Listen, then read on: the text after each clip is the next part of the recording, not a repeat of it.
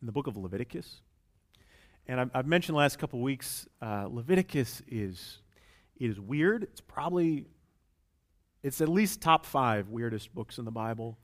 People read it, they get discouraged. They don't understand at all what's going on.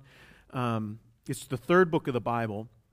And I think one of the things that's helpful to remember when we're talking about Leviticus is 2 big things. And one is the cultural differences between us today and this nomadic agricultural society 3,000 years ago on the other side of the world. The differences are staggering. I mean, this is just, some people, they'll go to Mexico and they'll be like, wow, everything was so different. Not even close. Okay, this is a completely different culture. So we got some translation work that needs to happen. You almost need a local guide to help you along. So we're dealing with big cultural differences, and then of course we're also dealing with big theological or spiritual differences. So the big thing here is that Leviticus, it's the 3rd book of the Bible. It's in what we call the Old Testament. And the Old Testament, the thing that kind of makes the Old Testament is that it is before Jesus Christ comes. And when Jesus comes, they're flips everything on its head. That hasn't happened yet. And so even in the New Testament, we talked about this a couple weeks ago, in the book of Hebrews, it's talking about some of the stuff we're going to talk about today, some of these offerings and things. And it says, those offerings, the things we're going to talk about today, they are only a shadow of what is to come. Now, shadows are kind of helpful. You know that something's there. From a shadow, you can see if somebody's moving. But my shadow doesn't look a lot different from Corey's shadow or Andy's shadow. But Corey, Andy, and I look pretty different. So it's only until you get Jesus that you see the real thing. And so the idea here is we're going to look at the shadow and then look at Jesus. And I think from those 2 together, we're going to get a clearer picture. Okay. So let's look at Leviticus chapter 3. This is on page 105. So 2 weeks ago, we talked about the burnt offering. That was chapter 1. Last week, we talked about the grain offering. Here's chapter 3, verse 1. If someone's offering is a fellowship offering, and he offers an animal from the herd, we're talking cows here, whether it's a male animal or a female, he's to present before the Lord an animal without defect. Remember this recurring theme that you bring in the good stuff. Without defect. He's to lay his hand on the head of his offering and slaughter it at the entrance to the tent of meeting. And then Aaron's sons, the priests, shall sprinkle the blood of the animal against the altar on all its sides, and from the fellowship offering he's to bring a sacrifice made to the Lord by fire. All the fat that covers the inner parts or is connected to them, both kidneys with the fat on them near the loins, and the covering of the liver, which he will remove from the kidneys. Then Aaron's sons are to burn it on the altar, on top of the burnt offering that's on the burning wood, as an offering made by fire, an aroma pleasing to the Lord.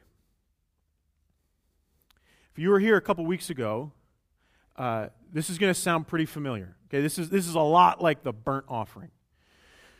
You bring in an animal, a good one. And then remember we talked about, it says you lay your hand on the animal. And anybody remember the Hebrew word for laying your hand on it? Samak. Okay? So, and remember what we said about samak. When you lay your hand on the animal, is it like this? Or is it like this? Right? We talk about how samak means to lean in. So if a samak, you got to use your legs. Okay? You lean in. And does anybody remember in the burnt offering, what did the people do when they were samaking? Does anybody remember? Confessing sins. Right, they're confessing sins.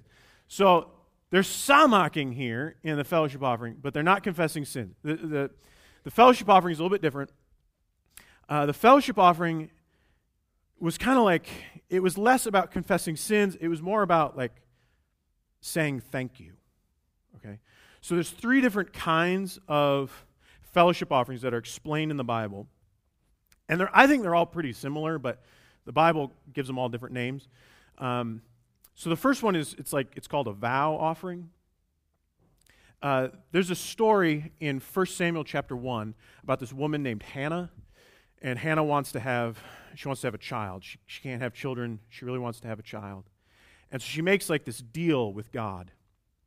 And she says, if you give me a son, I will dedicate him to you. Like he'll work in your house.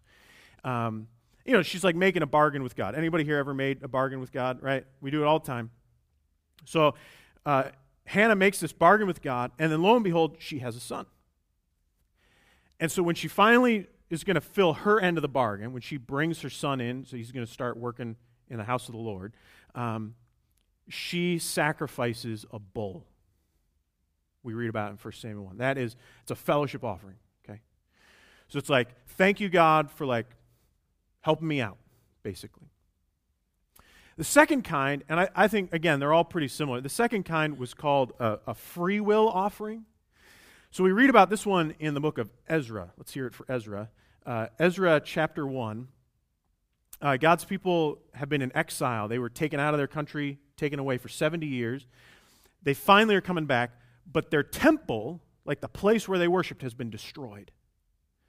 They come back, and they say to each other, let's take a free will offering. Basically, let's all bring like money or food or gold or whatever, and if you can contribute, and we're going to rebuild this temple. And it was a way of saying, thank you, God, for bringing us back from exile. Anybody wants, bring something in. Everybody chip in. We're going to try to rebuild this temple. That's the vow offering. But the most common, the one that comes up the most, is just called the thank offering. This one's like so the Israelites, they're wandering in the desert for 40 years, waiting to get in the promised land. Moses says, when you finally go into the promised land, so when you cross over the river and you're like there, he says, first thing you do, set up an altar and give a thank offering.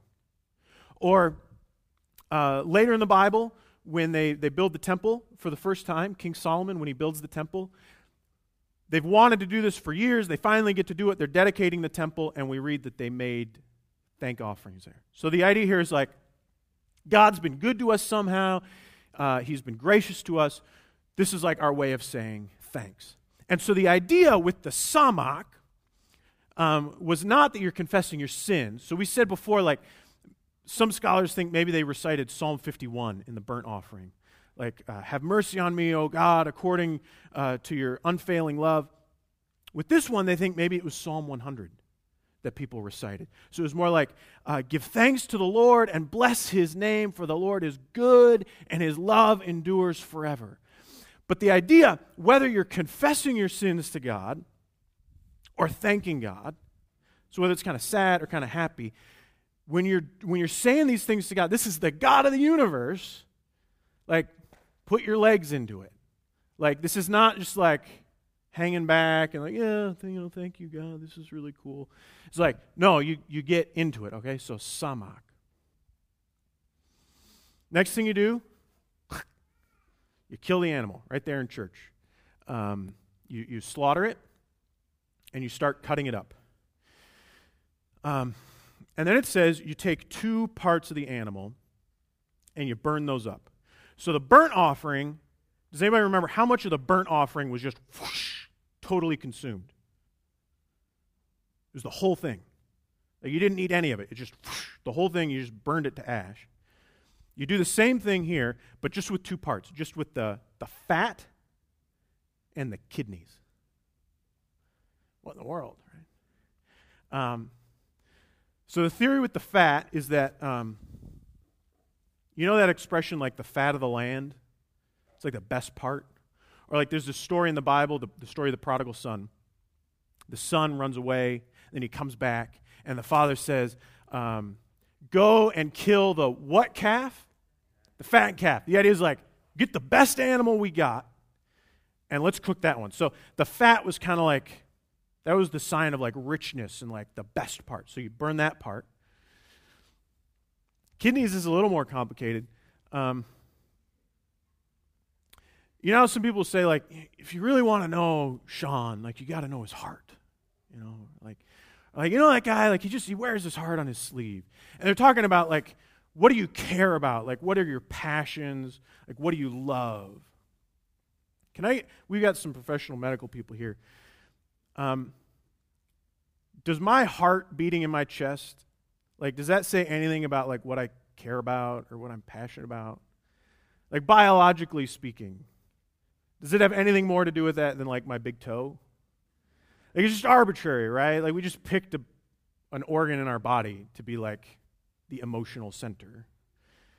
The Israelites arbitrarily chose the kidneys.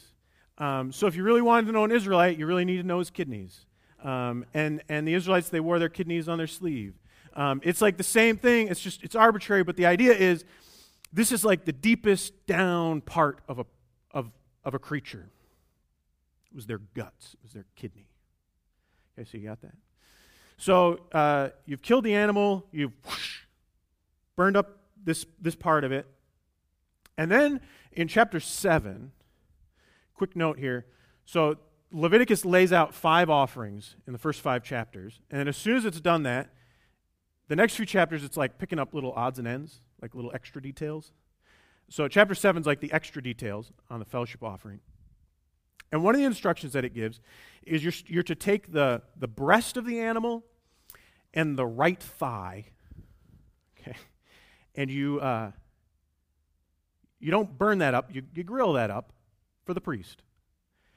This is a lot like last week, we were talking about the grain offering where they brought in the tortillas and then the priest like ripped off part of the tortilla and he burned it up, and then the rest was like to feed his family. We talked about how the priest like didn't have any other way to provide for themselves. So same idea here, little food to feed his family. He gets the breast and the right thigh. So you burn the fat and the kidneys, you've grilled the breast and the right thigh. You still got a lot of meat, right? I mean, I'm not like a meat guy, but I looked at a chart on the internet this week, and I think you've basically got everything except for the brisket and the chuck. Like, so you got some really good cuts of meat left, like a lot of meat left. You got the T-bone and the sirloin. You got a bunch of really good fillets. What are you supposed to do with it? Well, the Bible says you're supposed to eat it. Like the guy who brings it into worship, he's supposed to eat it. How does one guy eat all that meat? Like, has anybody ever bought like a whole beef, like from a butcher, from a farmer? Anybody know like about how many pounds of beef would you get, like hanging weight? Yeah, like I was looking at like 300 to 600 pounds. That was what the internet says. I don't know. I've never done it, but so you got 300 to 600 pounds of meat. You've given away, I don't know, maybe 100. You got all the rest to eat.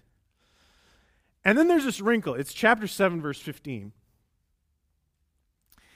where it says, the meat of his fellowship offering of thanksgiving must be eaten on the day it is offered. He must leave none of it till the morning. You ever see that show Man versus Food? I'm thinking like this would be like his biggest challenge yet. Right? Like, what do you do? So here you are, you've got like 500 pounds of meat, maybe 300 conservatively, maybe 100, a lot of meat. You've got to eat it the same day. And they didn't do this offering until about 10 o'clock in the morning. So it's not like you've already had breakfast. This is just lunch and dinner. How do you get rid of it? You have a party, right? This is what this offering is basically about. So you invite a ton of people to come and help you eat this animal. In fact, there's a section in Deuteronomy where Moses, he gives a guest list. He's like, so when you're doing this offering, invite your children, that's good, like your family. Invite your servants, like the people who work for you. Invite the Levites, it's like the pastor. Be sure to invite the pastor to the party. And this was pretty good. Like, they didn't just even have the meat. Like, we read in another place, like, they brought cakes and crackers and breads and stuff. It was this really good meal. But even if you had your whole family there, and like every pastor in town, it still wasn't quite enough. And so that invitation list gets even longer. God adds 3 more people to the invitation list.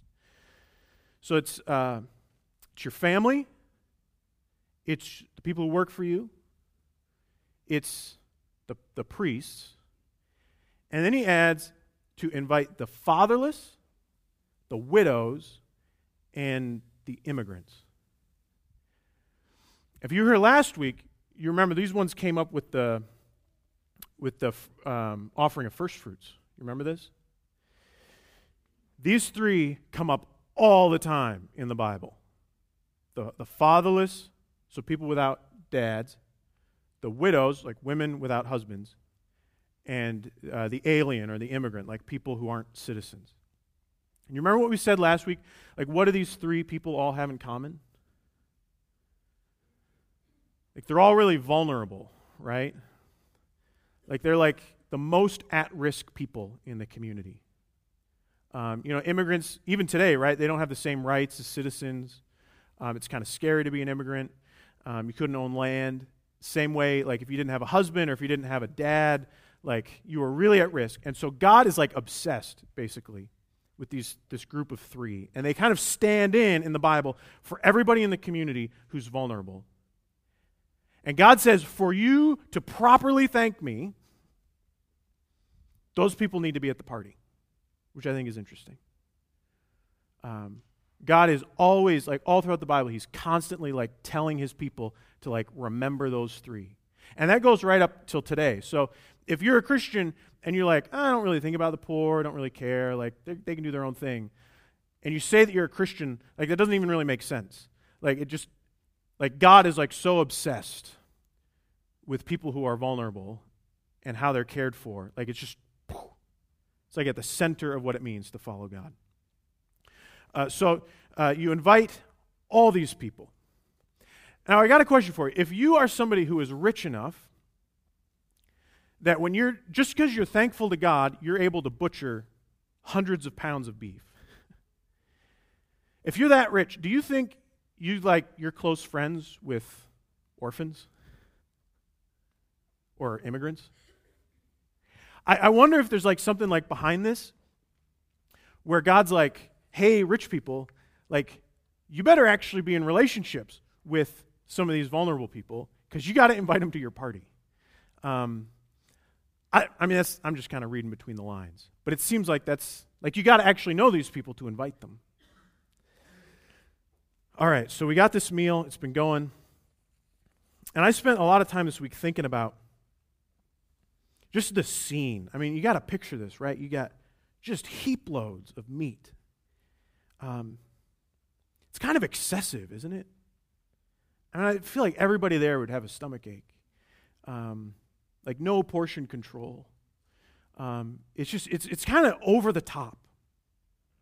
And it made me think, like, maybe the point of this whole thing, like, so you are celebrating God's goodness to you, right? You are celebrating God's generosity to you. Maybe the point of celebrating God's generosity is not to celebrate as efficiently as possible. They killed a whole animal, and they didn't kill, like, the cheap animal either, right? Like, an animal without defect. Like, it was one of the good ones. And I think we got to keep our focus on the premise, right? God has been generous to me. I'm going to be generous to the people around me. I mean, that's the dynamic here of the fellowship offering. In fact, that same section that talks about the guest list, it has this little, like, kind of rule of thumb for this offering, and it says, give the offering in proportion to the blessings the Lord your God has given you. So give the offering in proportion to the blessings the Lord your God has given you. So if God has blessed you, throw a party. If God has blessed you a lot, throw a big party. The idea here is that our generosity should match God's generosity. This isn't about cost effectiveness. This isn't about efficiency. When God blesses us, is he worried about cost efficiency? cost effectiveness? Has anybody here ever received from God way more than you deserved? Like kind of over the top, abundant blessing from God? Right? That's the idea here. Anytime an Israelite recognized God's promises or experienced his faithfulness or his goodness, they're God-ordained, biblically prescribed, right out of like kind of the weirdest book in the Bible, their instructions were to throw a party, and a good one. And the Israelites took this seriously. I mean, they took partying very seriously. I love the scene when they're dedicating the temples. This is the one about Solomon. I think it's maybe 1 Kings chapter 8. But so it took them 7 years to build the temple. And there were 200,000 people working on it. It's just like this huge building project, this elaborate thing. And it says when they finally got there to dedicate it, it says they sacrificed more animals than anyone could count. But then I guess somebody started counting. Because a few verses later it says there were 22,000 cows and 120,000 sheep. And it says that there were so many animals. So they just built this brand new temple. Everything's clean and pretty. Right? They got this altar. And they realized like this one altar is not like nearly enough. Right? They got like livestock lined up around the city. And so this think it like it's a brand new church. And they just basically just set up altars all over the courtyard. Like just, they're grilling animals everywhere. All over the spotless new floor. They're just grilling animals. And it says that the people celebrated before the Lord for 7 days, and then 7 days more. Did they have a lot to celebrate? Right? Had God been like very good and generous to them? Right? Are you kind of catching the routine here? When you recognize God's goodness in your life, His generosity, this offering became a way to be good and generous to the people around you. And the principle here is, if God has been good to you, it's not just like your job is to just be happy about how good He's been to you. Like, share the love, basically, is what this offering is about. Pay it forward. Like, if God has been good to you, you be good to the people around you. Look at chapter 3, verse 5. Do you think it was a coincidence that the fellowship offering was burned on top of the burnt offering? You remember what the burnt offering was about? It was God forgiving us. So here they are just remembering that God has forgiven them. The fire is still hot from that offering. And what a perfect response, right? You then thank God with the fellowship offering. I love that. Last week I had you guys take out your bulletins, and I had you look at the offering, where it says offering in our bulletin. And I said that's a lot like Leviticus chapter 2. I talked about the offering of first fruits, and how when we take our offering here, what we're really doing is we are giving back to God from what He has given to us. That was Leviticus 2, right? And then I said, what comes right before the offering? Like basically every time we worship. It's the assurance of pardon. Right? The assurance of pardon, where we remember that Jesus' blood has covered us, has forgiven our sins. Right? That's Leviticus 1, right? So every Sunday we have Leviticus 1, Jesus' blood covers us. Leviticus 2, we bring our offerings. Why don't we do Leviticus 3 every week?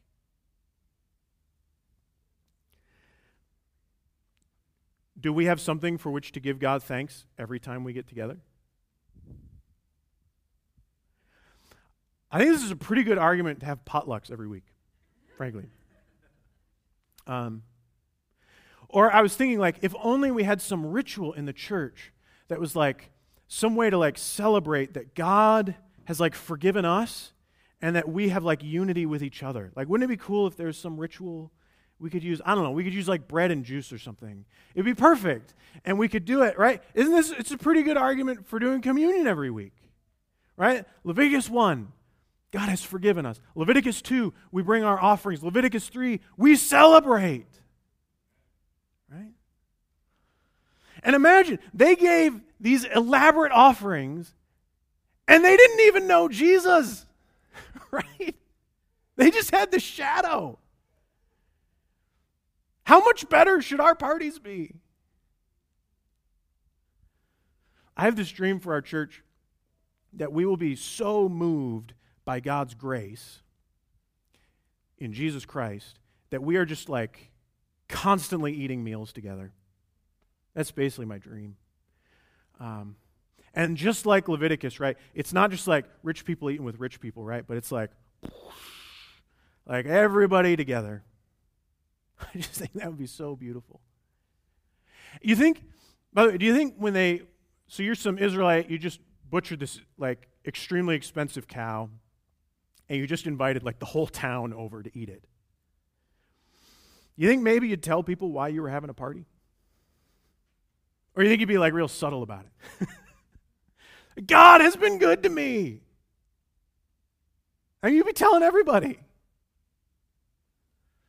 I think this is I love this offering.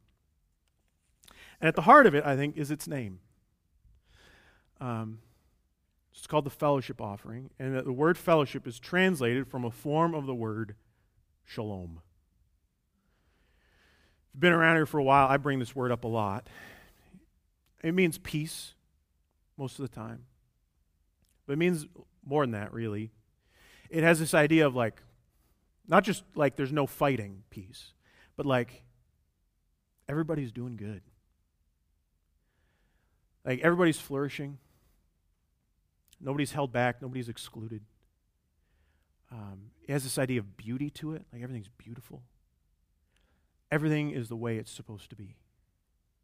And so this fellowship offering, you see, because we have this shalom with God, right? Because we see His goodness to us, we want to have shalom with each other. I love that. And I wanted to end, this is my last thing, just by reading from 1 John chapter 4. And I think this is like a perfect summary of like what the fellowship offering is for us Christians. And this is what he says. He says, "This is love, not that we loved God, but that He loved us and sent His Son as an atoning sacrifice for our sins." Atoning sacrifice for our sins. Where did that come up? It's the burnt offering, right? That's love. That's God's love. That we have a substitute. Takes all of our junk and takes care of it, right? So that's love, that God would send His Son as an atoning sacrifice for our sins. And then it says this, and I love this. It says, "Dear friends, since God loved us, we ought to love one another." God has loved us. We ought to love one another. And then it says this. It says, if we love one another, God lives in us. If we love one another, God lives in us. And His love, the love of God, His love is made complete. All right, let's pray together.